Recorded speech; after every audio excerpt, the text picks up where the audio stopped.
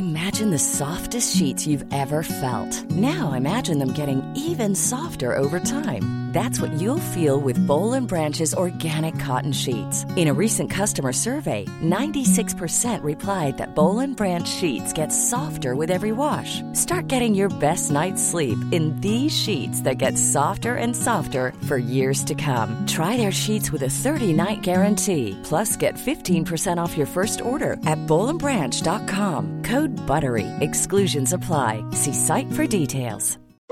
Since 2013, Bombas has donated over 100 million socks, underwear, and T-shirts to those facing homelessness. If we counted those on air, this ad would last over 1,157 days. But if we counted the time it takes to make a donation possible, it would take just a few clicks. Because every time you make a purchase, Bombas donates an item to someone who needs it. Go to bombas.com/ACAST and use code ACAST for 20% off your first purchase. That's bombas.com/ACAST, code ACAST. This is Let's Do the Right Thing in association with Radio Works, presented and curated by Adam Hopkinson. This is the LDTRT podcast, brought in conjunction with Passion Media and Radio Works. I wanted to get a greater understanding from advertisers directly about how behavioural changes have impacted their business over the last couple of years. And I fear that nobody's been more affected recently than the theatrical industry. So I wanted to talk to Simon Delaney, the Group Director of Marketing at Hartshorn Hook Enterprises and Immersive Everywhere. Hello, Simon. Welcome. Hello, Adam. Thank you very much. Lovely to be here. Well, thank you very much for coming in. Are you ready? Are you good? I'm all good, ready to go. Excellent, thank you. So after the last 20-something or so years, and we can say that now, unfortunately, you've been very focused on entertainment. Was that always a deliberate thing for you? Did you know that you were going to be doing this? Not at all. I actually had no idea that the kind of roles that I've done for pretty much the last 20 years existed. I knew that if you were going to put a show on, I knew you had to have a director, and you probably had to have a producer, and you had to have a cast on stage, and people that would sort out the lighting and various other bits.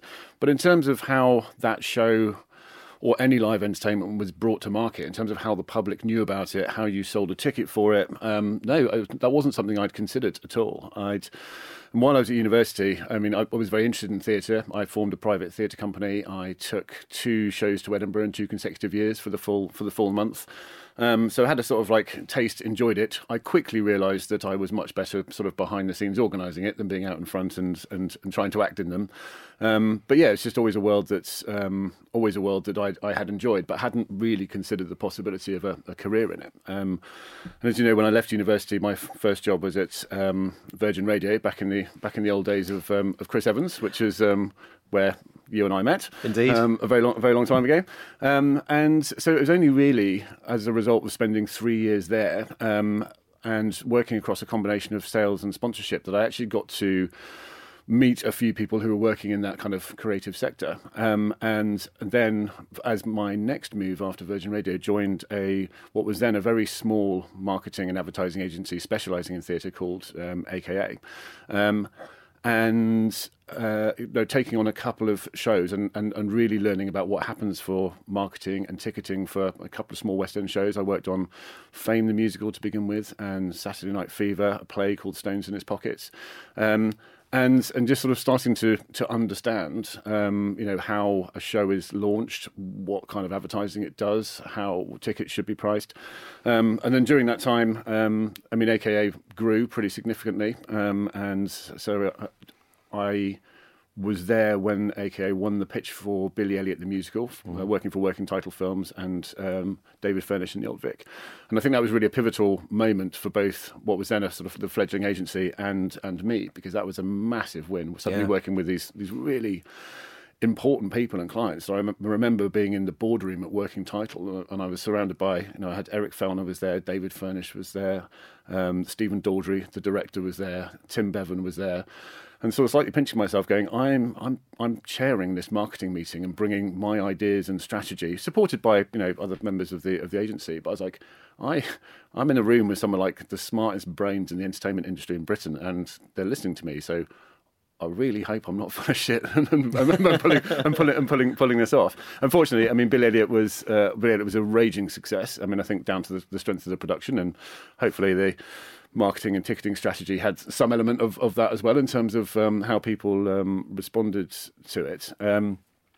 So no, I very much just sort of fell into it by accident and had a series of really great, successful moments. I left AKA for 3 years, about 2 years, which is when we worked together at Target. But ultimately, sort of couldn't stay away from the pull of live entertainment and went back to AKA, who had grown into a much bigger organisation, and then started working across a number of other big shows. So I did things like I worked on Jersey Boys for 9 years. I went back to work on Billy Elliot. To be perfectly honest, I think I've lost count of the number of West End musicals, plays that I have worked on and opened, and some have been successful, some have not been successful. If you could if you could completely understand the thing that captures the public imagination and turns something into a massive smash hit, I mean, like, we wouldn't be sitting here talking because I'd be having to phone in from my private villa in Barbados, having retired a number of years ago.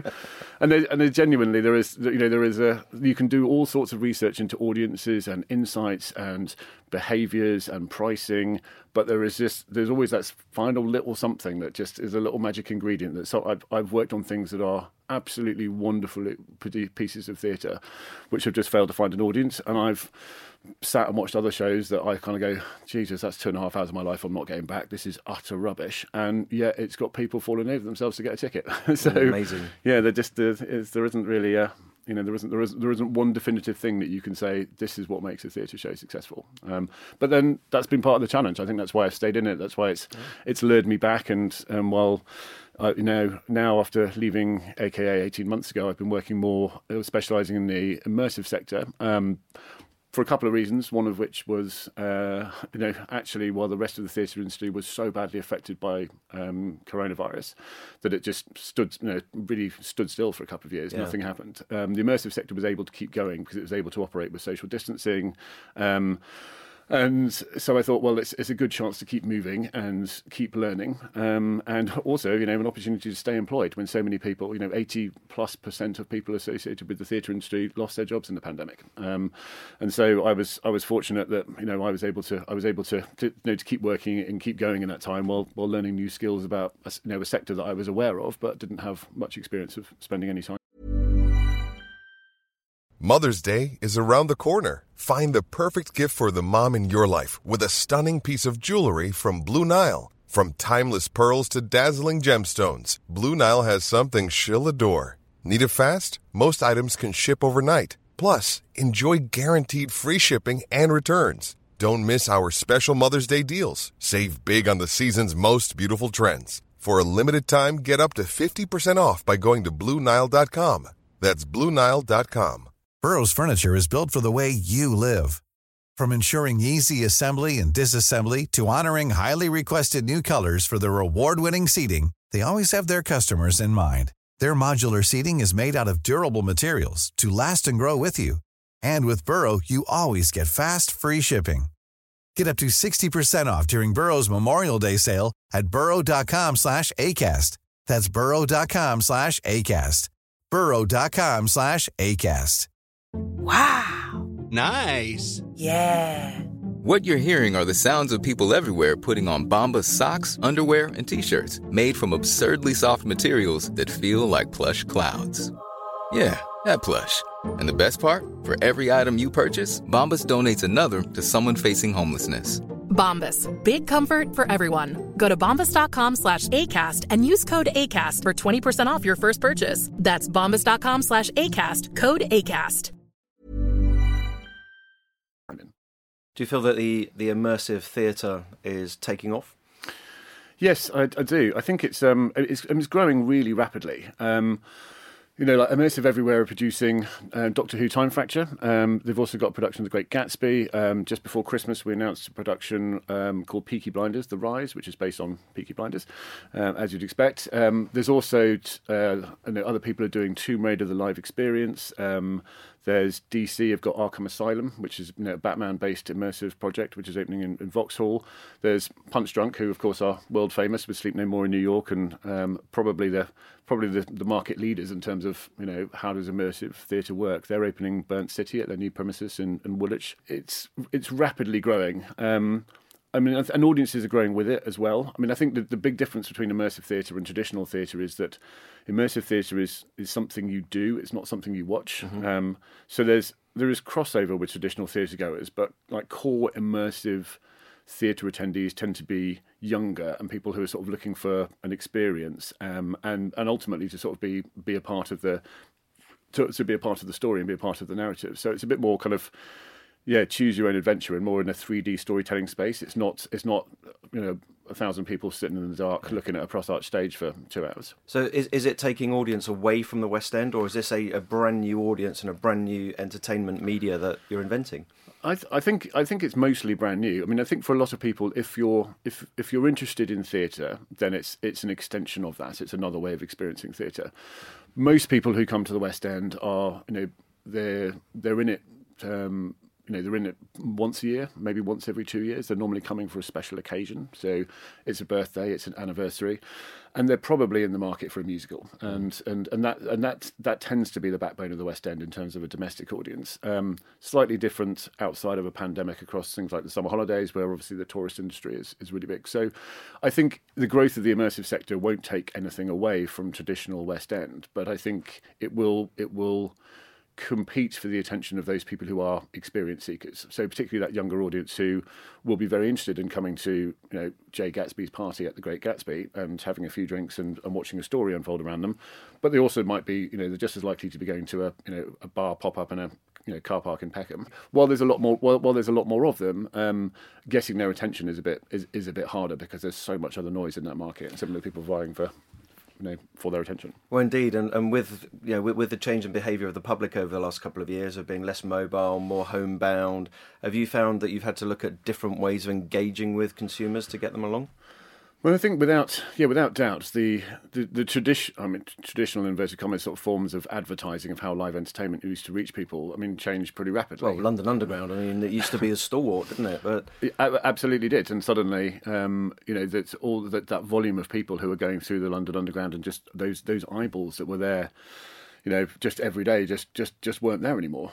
For a while it didn't matter because the shows were closed and the theatres were closed and there wasn't anything to go anyway. But we found in the immersive sector, when we were able to open with social distancing in place and masks and everything else, actually, yes, the ways of trying to reach people. Everything had shifted pretty immediately to be in a digital environment, but that also meant everything had, and a lot of the feedback that we were getting was that any digital space, because that was the only place that people were really kind of interacting with anything, either paid social or organic social or programmatic, but actually that was the one place where everyone was just being absolutely bombarded. So we were very conscious of being in that environment because it's really the only environment that people are interacting with, but at the same time, people clearly developing digital fatigue quite early on of just being constantly overwhelmed by stuff whenever they're engaging with their screens, which is pretty much the only thing that was available to do. So that then became about actually trying to do some clever content and try and explain to people exactly what they could expect from the experience, and while at the same time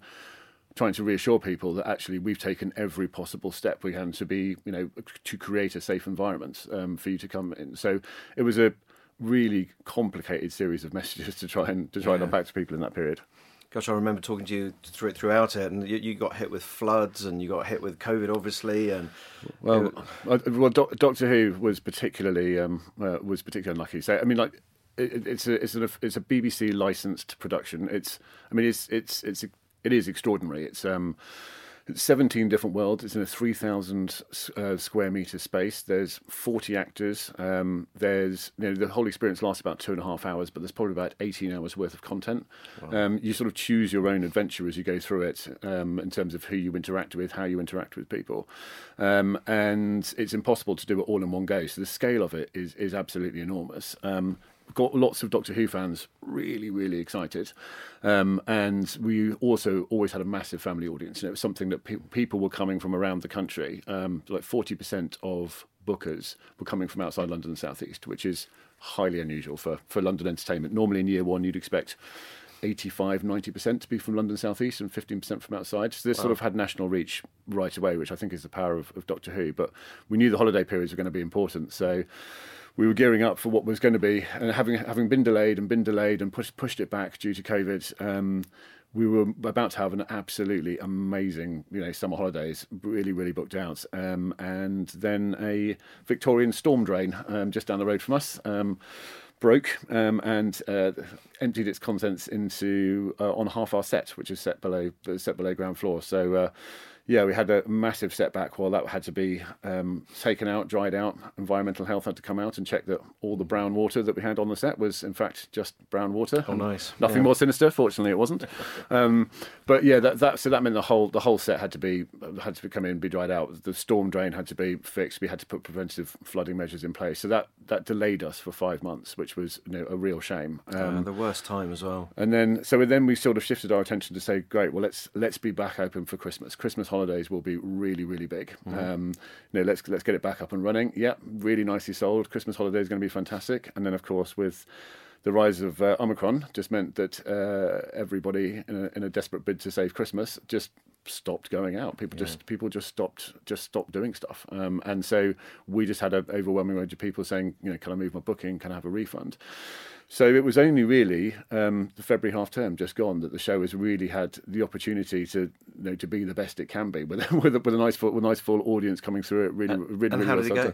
Brilliantly. I mean, the 2 best weeks of the run so far. We're now looking ahead, really focused on Easter, and then it'll be making the most of the summer holidays after that. Kind of state of the world and future variants notwithstanding.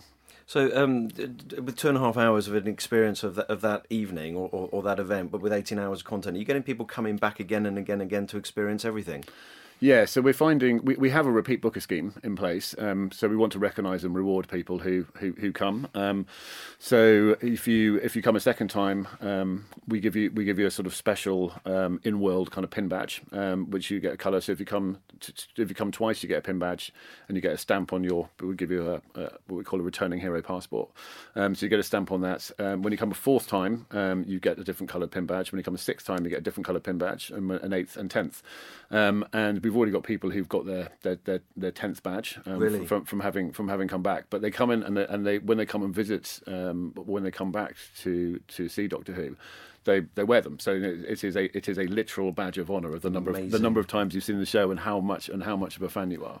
And there's sort of a community that's sprung up of sort of quite dedicated Doctor Who fans who have started sharing information with each other about how to get to certain bits. So there's a few secret bits in world, like you can find Davros, who is the leader of the Daleks, but actually getting to him is quite complicated. So they started sort of sharing hints and tips and tricks and all sorts of things in terms of go left rather than right. Make sure you interact with that character, and then you'll get to see this special bit. You'll get to Torchwood, or whatever it is. So, which actually is sort of nice to have. It's really cool because it takes on a life of its own as well. Yeah, and we find that with other things that we do, like the Great Gatsby has.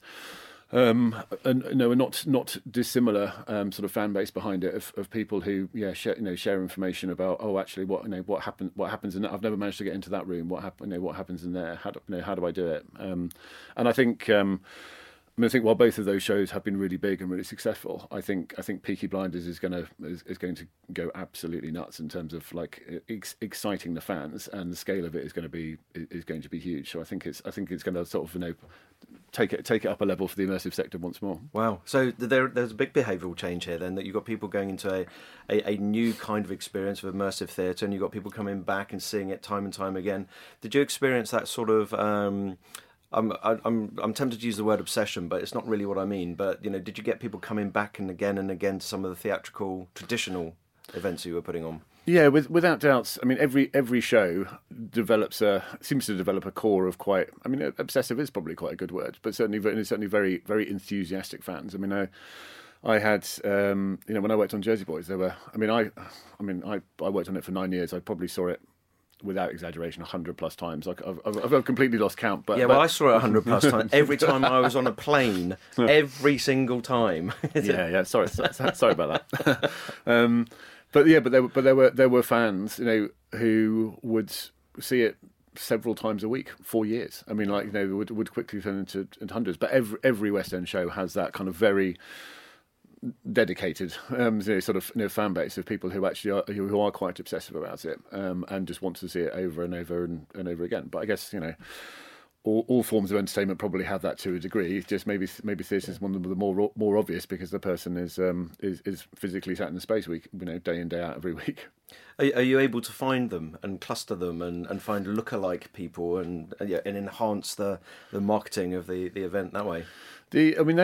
Those obsessive fans, generally quite. They'll find their way to you because actually they're hugely enthusiastic about what's happening in the West End, what's happening in the world of theatre, what's new, what's happening on Broadway, what's been turned into a movie. That's sort of what they live and breathe. They form a relatively small percentage of the total number of people who are coming to the West End, and like I said, they'll find their way to you rather than you coming to them. The challenge is more, like I said, for that person who is coming once a year and they're coming because it's their wife's birthday and they want to do something nice. How do you persuade them to see, How to persuade them to see Back to the Future rather than Mary Poppins or something else? So that's about kind of how you narrow down the choice. Because ultimately, in normal times and again relatively soon, I'm sure we'll talk about it. The pandemic has had a devastating impact on the theatre industry. But in normal times, as a consumer who is looking to go, once a year for a special occasion, the choice you have is absolutely overwhelming. So, those are the important people who really prop up the core of the West End every night. So I've got two questions now, which kind of forks the conversation a little bit, because I want to ask about the pandemic and how Theatreland is recovering, but I also want to ask, just out of curiosity, how would people, for example, talk to them about Back to the Future? Well, I think a lot of it is. Back to the Future is an interesting one because it is a brand new musical that's originated in the UK. Did an out of town tryout in Manchester that went extremely well. Then it's obviously now opened in a West End that's been absolutely devastated and pretty much just pretty much stopped overnight.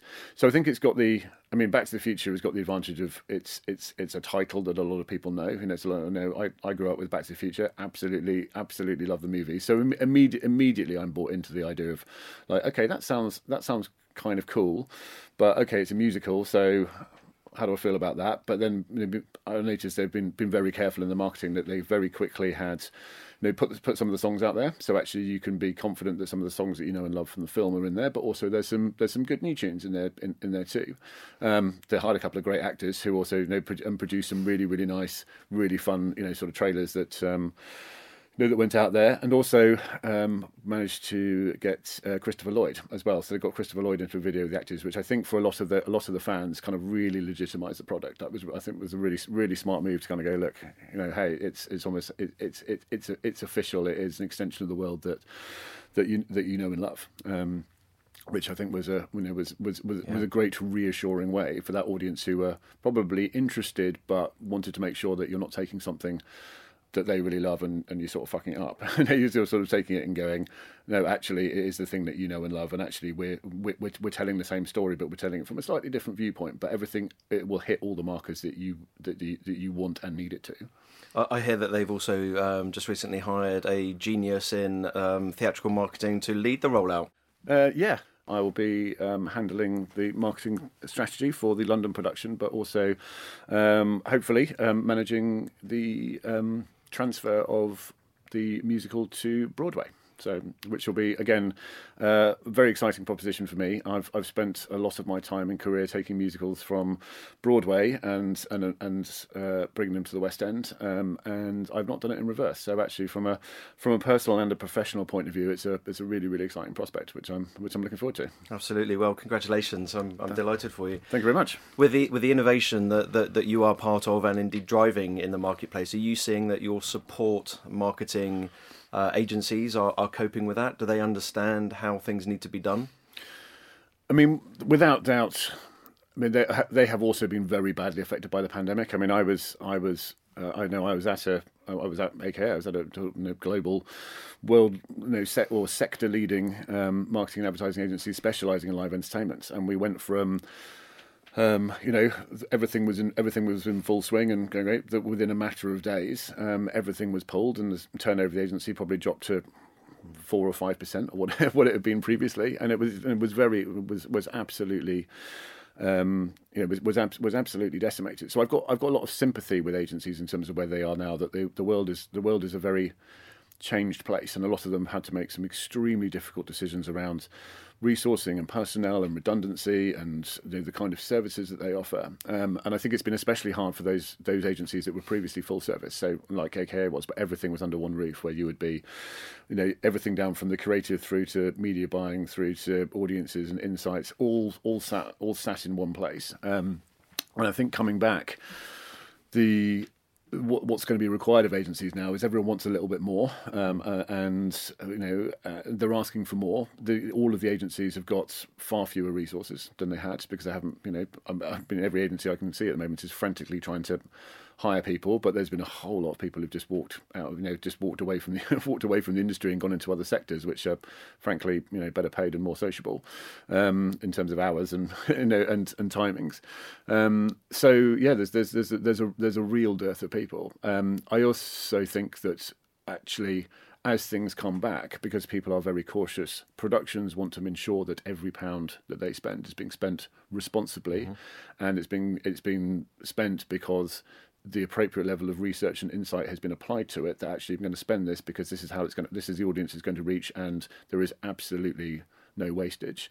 And I think some agencies are really well set up to be able to deliver that information, and some are not. For some people, those audience and insights tools are sort of quite basic, or not there at all. I mean, there's a certain amount of, particularly theatre still works a bit on gut instinct, which is a bit like this. I know I've been doing this sort of thing for a long time, and it works really, really well.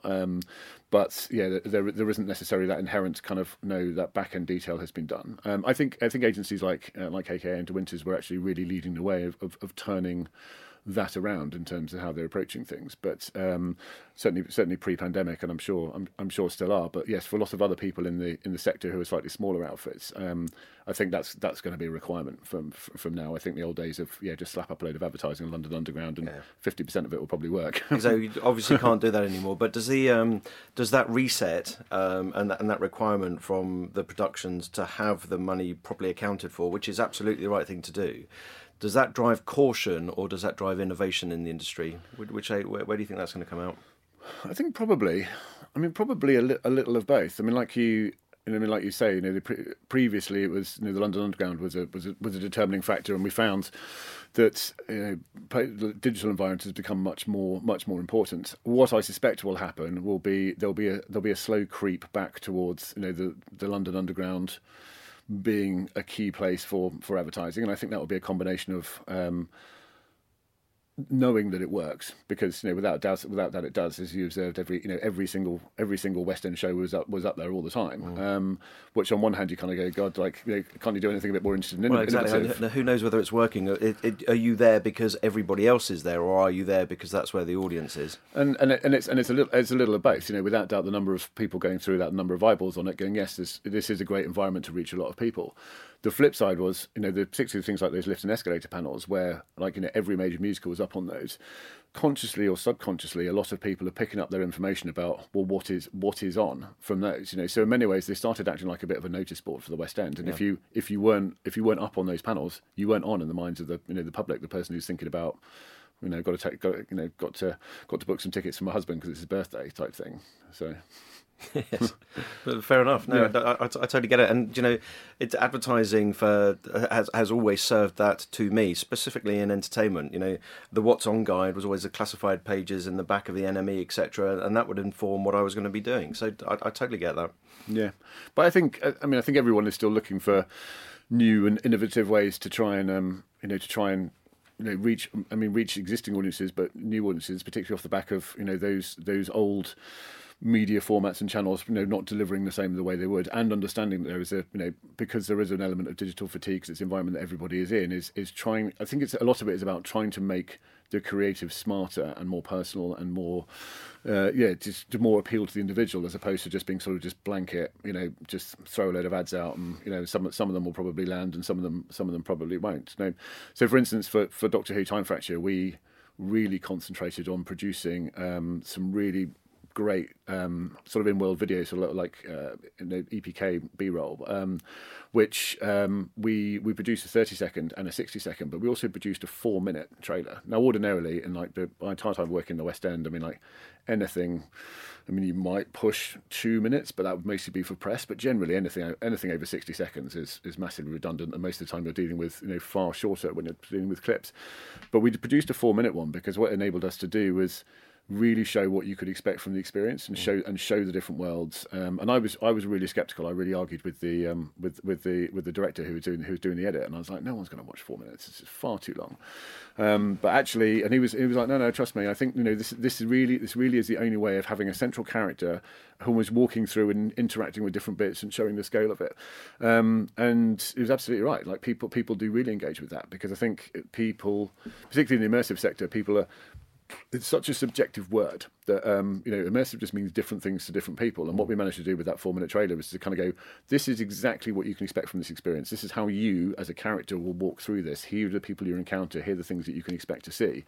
So it acts as a bit of an explainer in a way that I say too many. It's not too many. It's a valid word, but immersive means different things to different people, and also different experiences use it to mean different things. So some people use immersive and it's an escape room. Some people use immersive and it's VR. Some people use immersive and it's like Punch Drunk, for instance, who I think are amazingly good theatre makers. But immersive for them is if you're an audience member at a Punch Drunk show, you're quite voyeuristic. So you're watching what is happening. But yeah, the action happens sort of whether you're there or not. We use the word immersive currently for Doctor Who and Gatsby and for Peaky Blinders, but actually what Immersive Everywhere do is put the audience at the heart of the narrative. So actually the narrative can't happen without an audience member. So actually it encourages more interaction. But all of those things are using exactly the same word to describe what are four or five completely different experiences. Are you marrying this up with online as well? Because during lockdown we did a couple of evenings as a group of friends online in different places where we would do online theatre events, which were quite fun, but they felt very linear given the opportunity that you've got to explode it out into many different things. Can you use online for I don't know, for extra research, for extra content, for extra secret stuff, and then tie it back into the main shows? Yeah, so I think it was really interesting how people engage with that sector. There's a company called Swamp Motel who do absolutely brilliant work, who are also who again would call themselves immersive, but very much a sort of a escape room. But yeah, it's interesting how that was suddenly brought to life into people. Like we did a few. We did a few of those as well, and I think it has meant that I think you have to create a sort of richer world that people can interact with. So for instance, like for Peaky Blinders, The Rise, one of the things that we are doing is actually engage with you narratively from the moment you book a ticket. So actually, we'll send you a confirmation email with the details in, but actually what we want you to do is then click through, and we're building a section of the website that effectively you can't navigate to from the main site, but behind that you can get all sorts of information, not just about what to expect from the experience, but also, if you want to create your own character backstory, because most people actually do want to dress up and they want to get involved. And you don't have to go full Peaky Blinder, like people put a hat on a bit, but we're certainly finding as the sector grows, people are embracing it. And we see it at Great Gatsby. What there used to be. Some people who would be properly dressed up in sort of full 1920s gear, but there'd also be the people who come straight from work and are just in jeans and a hoodie. We're not really seeing those people anymore. I think just off the back of 2 years of pandemic and people being stuck at home, making an effort. People are making an effort and they're up for a party and a really good time. So I think. So we're trying to create a world for people of going, actually, your journey starts with us the moment you book a ticket, and you can go in, you can come back to it, you can create a backstory for yourself, you can find more information. We'll send you, if you want to go and buy a Peaky Blinder hat and you want to go nowhere, you can go and find a waistcoat. We've got other partnerships, relationships and bits in place. We'll send you off to the right place so you can go and get all the gear. So I think that's going to be more I think for much more a part of the shows that we develop. It's something that Secret Cinema do that incredibly well. But I think we would like to take it a stage further. I think with Secret Cinema, it's kind of up to you, which is they'll give you a character and they'll give you a story, and if you engage with that or not, it doesn't really have any impact on you turning up at Secret Cinema. What we're trying to do is weave that into the narrative. So actually, you as your character and your associations will actually have an impact on how the story unfolds. So great. So it sounds amazing, and it's bringing me back to being quite young and reading the fighting fantasy books from Ian Livingstone kind of things, where you would invent your own character and you would have your own strength and everything in there. Do you think that we can get to that point, that you've actually created your own character who is completely central to the experience? I mean, you actually, yes, you could. I mean, what we're designing, and this is still TBC. So if further down the line someone's gone to Peaky Blinders and it's not exactly like this, then don't call me out on it. But I think the idea would be that we want to create people who are associates of the Shelbys. So you'll have. You might be from a different family, you might have had some dealings in terms of business, but also what might have happened is, Arthur Shelby Senior might have actually, a few years ago, might have actually robbed your dad of, a couple of grand. So, you've got an association, but also you've got, there's a bit of beef there as well. So, and it's something that's, we're going to ask audience members to wear sort of different colour, a sort of coloured signifier to show, what their associations are. So it means the actors in world can kind of go, oh, right, okay, you're a Hopkinson. So that means I know that, we can edit this out. so they will know the backstories of different families and different characters, and then can try and either lure them away from the Shelbys to go and do other work, because there's a number of key characters in Peaky Blinders. So Sabini is in there, Alfie Solomons is in there. So they'll all be working their own agendas and trying to influence audience members to work to side with them as opposed to side to the Shelbys. So it's be one of those things you can. The whole experience is designed to be, get involved as much as you want to. There'll be an awful lot of people who will be fully dressed up, full cosplay, and they will just want to get up and participate in every bit of it and wind up, having an Irish whiskey with Tommy Shelby in the snug. There will be other people who will just be like, do you know what? I want to just sit in the garrison and I want with a beer and I'll just sort of watch what happens. But I don't really want to do much more than that, and that's totally fine too. I mean, the whole experience is of that and Gatsby and Doctor Who is designed that your level of participation is completely up to you, and that can be from 100% full on right up in there to none at all. Amazing. You sound so excited about the industry right now. I'm excited. I'm excited for where it's going to go, and the fact it's coming back. I mean, when the pandemic hit, I just opened Pretty Woman, the musical, which was a huge success. Had sold an awful lot of tickets, and was pretty heartbreaking to go from one day I was at a press night, and literally it must have been 3 or 4 days later, where kind of that theatre was dark, and it's at the time everyone thought it's going to be, we'll be off for 6 weeks or maybe 3 months, but we'll be back by the summer and certainly by the autumn, and then of course. 2 years happened, and while the sector has got going again, it's had an awful lot of stop starts. It's been every show, over Christmas, every show in the West End was either hit by people cancelling because they were worried about going out because they wanted to save Christmas, or Omicron also tore through the cast and the crew. So actually, in some cases, we had it with the West End production called Choir of Man, which is at the Arts Theatre, but we lost 50% of our performances in December just simply because of people either having to isolate, because they had COVID, and we'd also found that because a lot of people have left the industry, that trying to keeping the actors on stage was one thing, but actually all the support crews, so all the people that the lighting techs and the sound operator, all those things, if one of them went down, finding cover was almost impossible, and every show was finding the same thing. So it was a really, just when it thought it should be good again, it was a really faltering start. January historically is a bit of a tough time for the West End, just simply because everyone's just had Christmas, everyone's feeling a bit poor, the credit card bill's coming in, it's January, it's wet, it's cold, it's dreary, don't really want to go out. Yeah. So it's only really kind of Feb half term onwards that the sector starts kind of getting a bit more back to normal. So I'm sort of hopeful that we are, after 2 years, across every aspect of live entertainment, but certainly for West End theatre, I'm hopeful that we're on the climb out of those a couple of really tough years, and we'll be back to a very buoyant and successful West End filled with people from the UK and people from abroad, and generally getting it back to its usual vibrant, exciting, dynamic self. Indeed, and full of amazing experiences. Yes. Can't wait. It's always a pleasure to see you. Thank you for coming along. Thank you for taking some time out to join us on this. I've really enjoyed that. Thank you very much. Yeah, likewise. Thank you for having me. And congratulations, man. Thank you very much. Thank you for listening to Let's Do the Right Thing in association with RadioWorks, the UK's largest independent radio advertising agency. Let's Do the Right Thing is a Maple Street creative production, devised and presented by Adam Hopkinson.